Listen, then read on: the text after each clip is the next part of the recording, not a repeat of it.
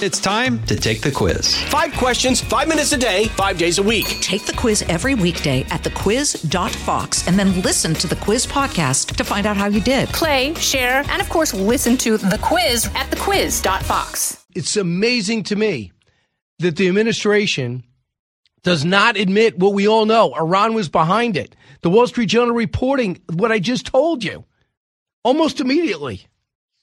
I don't know how they got such detail, but they got it. But Anthony Blinken was quick to say, hey, we don't know anything.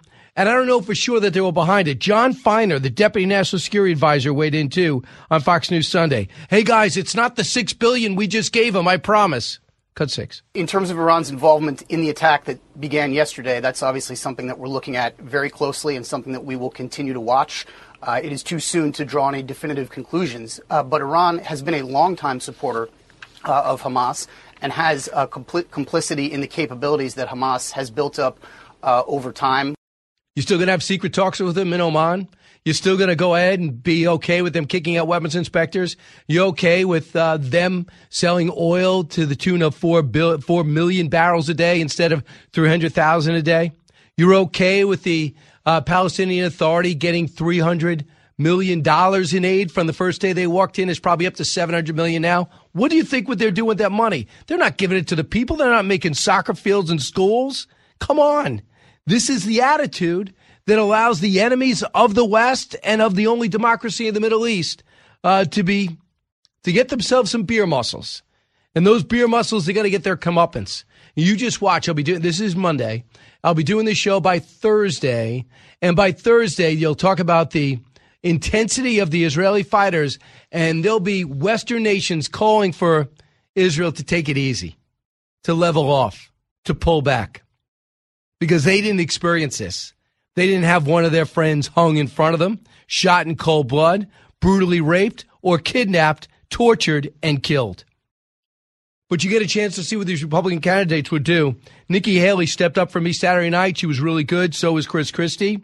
And she talked yesterday on Meet the Press.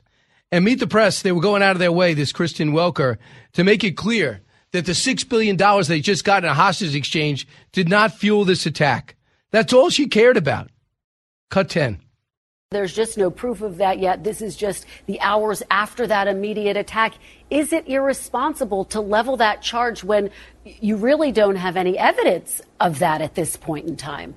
The evidence is, look at what the Iranian people have done to freedom-loving people around the world. Look at what the Iranian people, the Iranian regime has done to threaten Israel over the years. To think that they're not moving money around is irresponsible to say that to the American people. They are moving money around to threaten those they hate. They hate Israel. They hate America. They are going to continue to use this. It was wrong to release the $6 billion. Of course it was wrong. They mischaracterized the whole thing. They misjudged the whole thing. They have to undo their policy.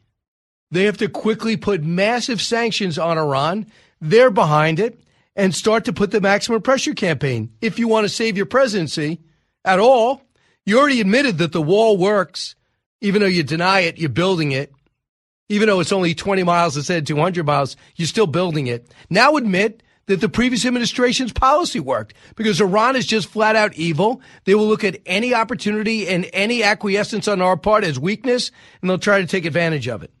From the Fox News Podcasts Network. I'm Janice Dean, Fox News senior meteorologist. Be sure to subscribe to the Janice Dean podcast at foxnewspodcast.com or wherever you listen to your podcasts. And don't forget to spread the sunshine.